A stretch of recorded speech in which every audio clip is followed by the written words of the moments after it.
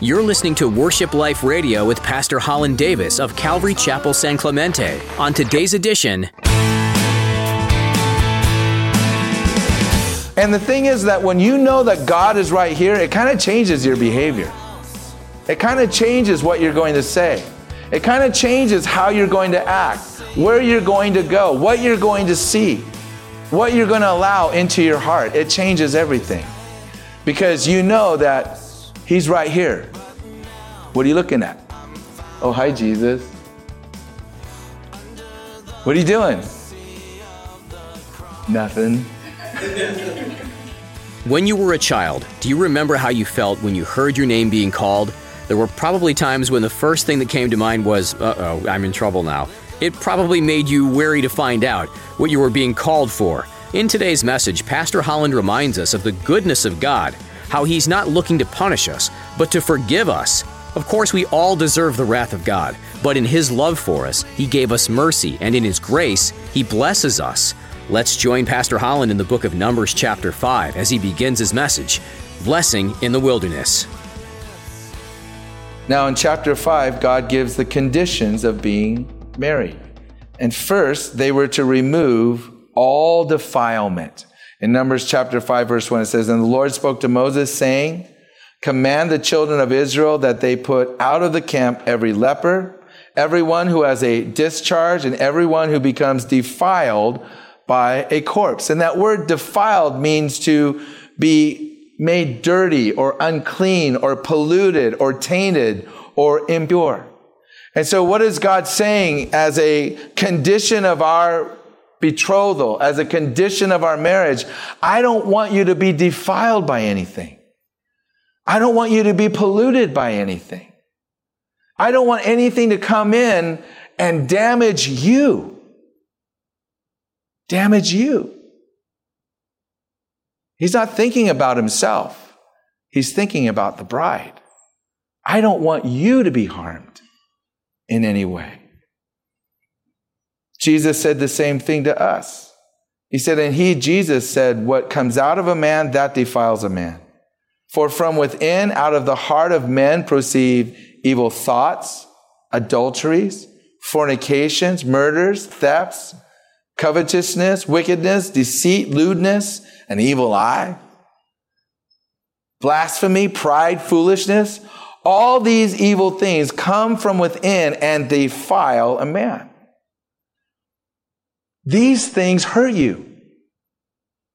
These things taint you. They injure you. They cause you harm. God doesn't want you to be harmed. Now that you're in relationship with Him, He doesn't want that to happen to you. And so He says, get away from it. Put it out of your life. Get far away from it. Don't let it enter into your relationship with me. I was on the radio with Jim Hesterly recently, and we have a program in the Midwest called Biblical Insights, and we were doing an interview, and he was talking about how in the very first Afterglow service he said, there's someone here and you're in a relationship and you know you shouldn't be in this relationship. It's an adulterous relationship and you've lost the sweet communion with the Holy Spirit, and the Lord wants to call you back because He wants to establish that sweet communion with you again. And immediately a guy jumps up and he goes, that's me. I'm that person. I've lost the sweet communion of the Holy Spirit. I want to experience that closeness with God that I once experienced. And he repented. And after service, the lady came up and said, I'm the lady. And she repented and got herself right with God in order that that sweet communion would be established. God doesn't want us to be tainted. He wants us to remove those things out of our lives so that we're not hurting ourselves. Second, they were to remove any offense.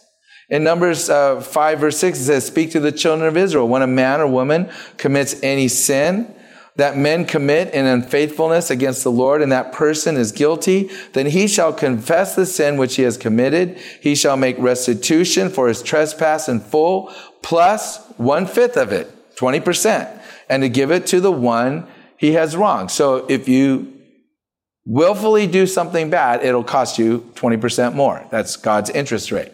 So the word sin that is used here it's the word for transgression. It means to willfully break the law of God. It's not like you're making a mistake. It's not that you're kind of like wanting to do the right thing, but you don't do the right thing, or you're trying to do the right thing and you just don't have it within you and you blow it somehow. He's talking about those that willfully do something and they know it's wrong. They know they're breaking the law of God, but they do it anyhow. That's what he's talking about. And he knows that you're going to hurt somebody, but they do it anyhow, and they hurt someone anyhow. And he said, if you do that, fix the relationship.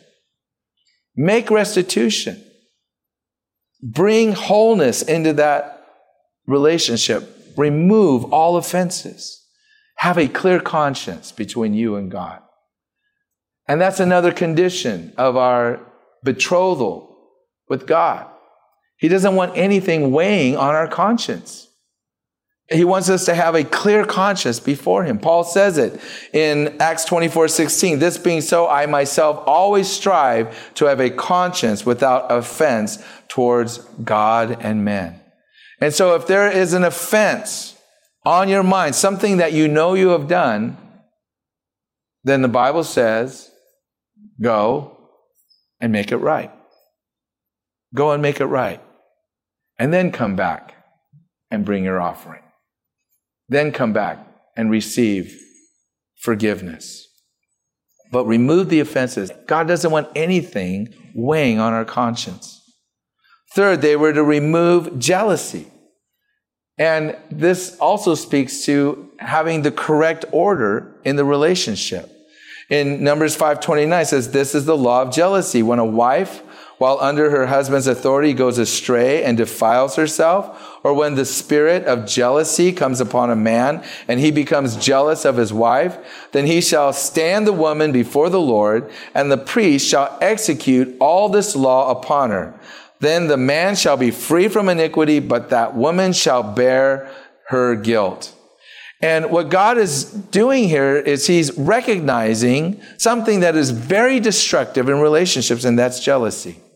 Jealousy is so destructive. It undermines faith. It undermines trust. It undermines love. And the Bible says, without faith, it's impossible to please God. So it puts the relationship in an impossible situation. Something that can't be overcome because of this jealousy. And God says, you need to get the jealousy out.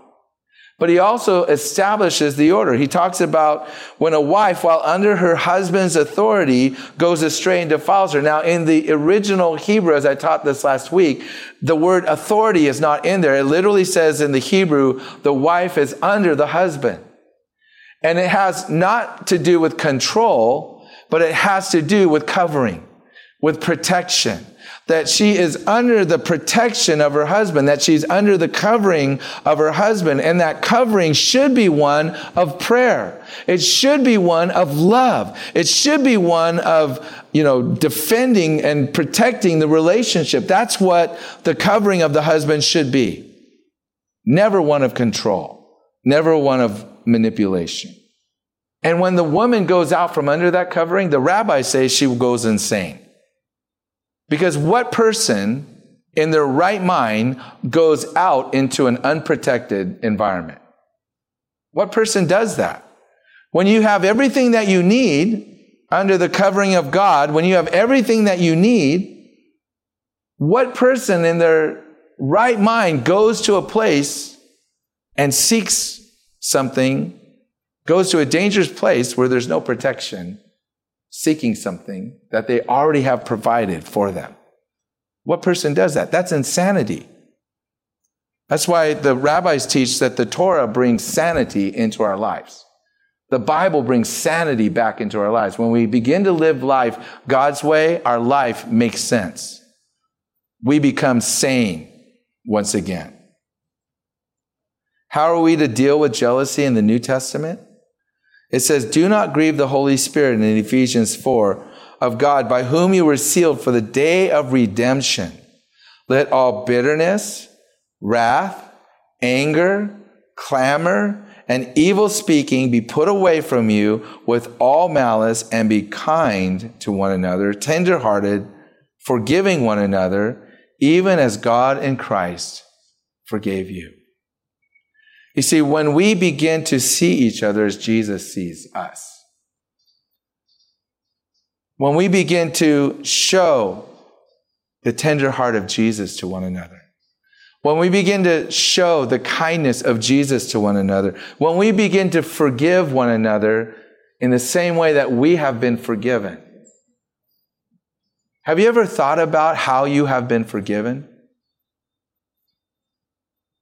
Did Jesus come to you and say, you owe me $1,000? Or did Jesus ever come to you and say, let's make a deal. You give me your house, you give me your truck, I'll forgive you. No. He comes to you and says, listen, I forgive you. Well, what do I have to do to get it? Receive it. You don't know what I've done. Yes, I do. I've done a lot. I should do something. Already paid for. Worship Life Radio with Holland Davis will continue right after this. Hi, this is Holland Davis, and I'm the pastor of Calvary Chapel in San Clemente. And I just want to take a moment and invite you to come and visit us at one of our Sunday morning services or to our midweek Bible study. Calvary Chapel San Clemente is a Jesus People community right here in the city of San Clemente, California. You know, we identify with our roots in the Jesus movement because that's where I came to Christ. And of course, that's where Calvary Chapel was born. When you come to our church, you're going to find a church that loves to worship the Lord with song. We love to study God's word verse by verse, and we love to share the love of God with other people. If that's the kind of church you're looking for, consider visiting us. You can find out all about us online at calvarysanclemente.org. We look forward to worshiping with you soon, and may God richly bless you. Now, let's continue with today's edition of Worship Life Radio. There's nothing you can do to pay for or earn the forgiveness of God. You just receive it. That's how we're to forgive one another. We don't look at people and say, well, if you do these 3 things, then I'll forgive you. We're to forgive as Christ has forgiven us. Fourth, they were to be separated to God alone in Numbers 6. And we see this in the law of the Nazarite. This is the law of the Nazarite who vows to the Lord the offering for his separation. And besides that, whatever else his hand is able to provide, according to the vow which he takes, so he must do according to the law of his separation. Now, the purpose of the Nazarite vow was to separate himself, to willingly set aside time to seek the Lord. And this really has to do with a life that is given over with love and devotion for God alone. He is my all in all. John wrote in 1 John 2, do not love the world nor the things of the world. If anyone loves the world, the love of the Father is not in him. You love the things of the world? The love of the Father is not in you. That is so judgmental and rude. I didn't write it. For all that is in the world, the lust of the flesh, the lust of the eyes, the pride of life is not of the Father, but is of the world. And the world is passing away and the lust of it. But he who does the will of God abides forever. You see, there's only one thing that lasts for eternity. And that is what God desires. His will lasts for eternity. What God does lasts for eternity. I wouldn't classify myself, I was young. I wouldn't say I'm old. But I've lived long enough to do things that didn't last. Have you? Things that I spent all of my life on, all my hours on, hours away from my family, building up, only to see it all fall apart and not last. I don't want to do that anymore. I want what I do to remain. I want it to last. I want it to matter. And only what is done by the will of God abides forever. And these are the terms of the betrothal that we enter into with God. These are the terms that he set aside. I only want you and nothing else. I don't want anything to harm you. I want you to get away from everything that harms you. I want you to be devoted to me only. And then in exchange, God gives us a gift. And that gift is the blessing. It's the most popular verse, well-known verse in the book of Numbers.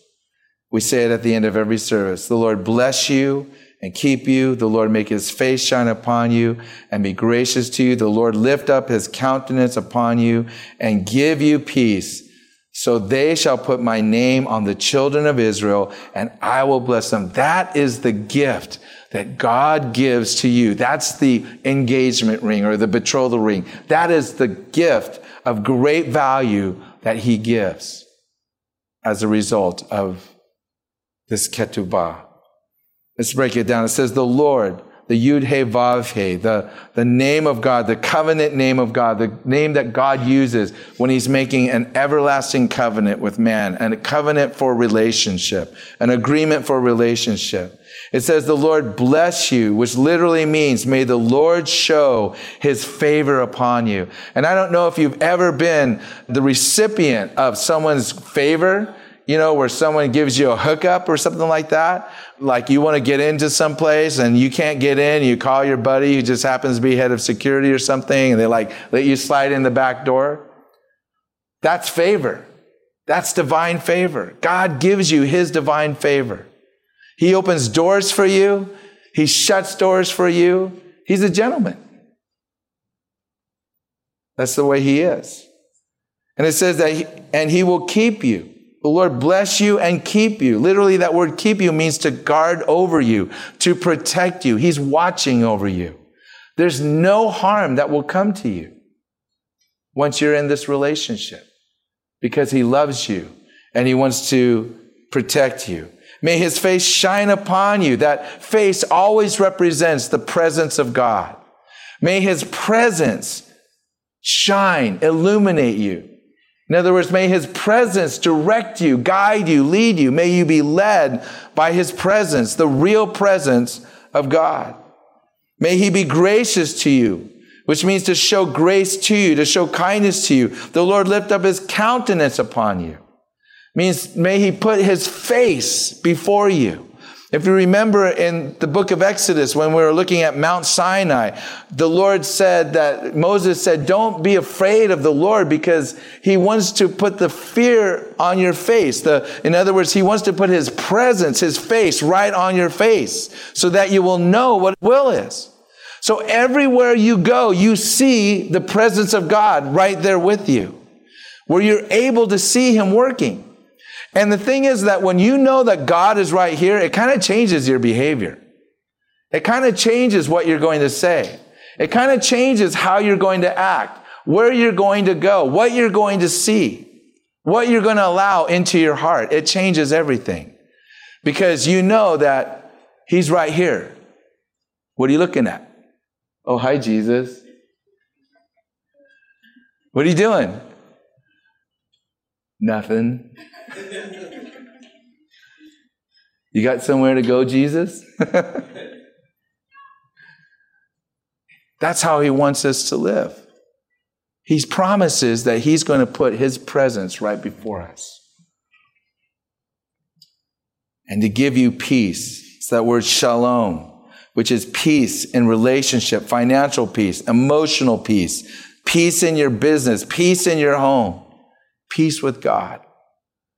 The absence of war. There's no more fighting. There's no more bickering. There's no more combativeness. There's just the peace of God. Your heart's at rest. And the power of the blessing is that God always does what he says he will do. It can be counted on. I don't think we understand what it means to live in blessing. I really don't. Because if you did, you wouldn't choose the things that don't matter for eternity. If you understood the power of what God has given you, you wouldn't choose lesser things. And as C.S. Lewis said, the problem with man is not that he thinks too highly of himself, it's that he thinks too lowly of himself. Because what God has promised goes far beyond what we could ever think or imagine, and we settle for less than what God has for us. When God has so much more for you. And in verse 27, he says, they will put my name on the children of Israel. And this is the one part of the blessing that requires participation. We're to put God's name, which means we're to teach our children to follow the Lord. And that as we put God's name on our children, he will bless them too. What a blessing is that? Not only is the blessing for us, but the blessing is for our children and our children's children. To 1,000 generations. People love to quote, the curse. Up to 3 or 4 generations. You know what I'd rather quote? The blessing. Up to 1,000 generations. Wipes away the curse. Breaks the curse. And brings the blessing of God in your life. That's what God has agreed to for you and for me. If you've never said yes to him, you don't know what you're missing. But I've just told you what awaits you. That God promises to bless you. That God promises to protect you. And he is a man of his word. Let's pray. Father, I thank you for your word to us. Lord, and I pray for those that have never surrendered their lives to you. Lord, I pray for those that maybe at one time had made that commitment and they have been faltering. They haven't been faithful. And this morning you're stirring their hearts, Lord. Lord, I pray that you would lead them to surrender their lives to you. And if you want to surrender your life to Jesus, you can pray this prayer and mean it with all your heart. You say, Jesus, I surrender to you. Forgive me for living for myself. Forgive me for everything I've done to break your law. I want to live for you. Fill me with the power of the Holy Spirit and give me your power to live for you all the days of my life. In Jesus' name, amen. Friends, thank you for listening to the program today. The statistics on life are quite staggering. It's been said that 1 out of every 1 person is going to die. And on that day, are you going to be ready? Are you going to be ready to meet God? Well, you can be ready. You can have that assurance that your sins are forgiven and you're going to heaven by praying a simple prayer and mean it with all your heart to say, Lord Jesus, I want to be ready to meet you. I surrender my life to you. Forgive me for all my sins and wash me clean of all the wickedness I've done.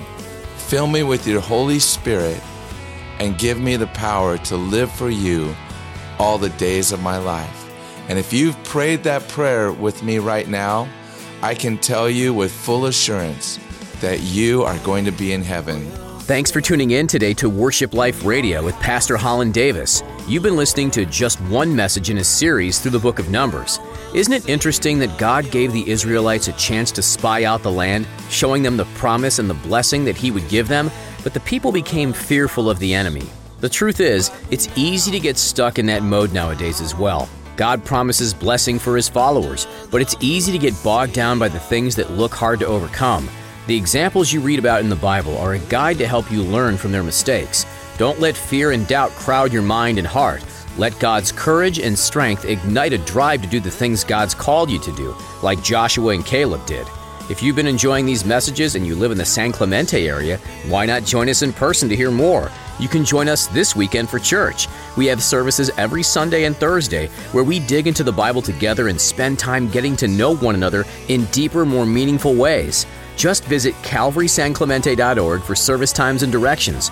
You can also be a part of our services virtually. We're streaming through YouTube and Facebook Live, as well as on our website. Again, you'll find those links at calvarysanclemente.org. That's all we have time for today, but we do look forward to the next edition as Pastor Howland continues on in the book of Numbers, right here on Worship Life Radio. Have you ever wondered what it means to be saved? What are you saved from? Is salvation only about going to heaven? Pastor Holland's message series, So Great a Salvation, will answer these questions and help you discover the rich, abundant life salvation brings. Order your personal copy of So Great a Salvation at worshipliferadio.com.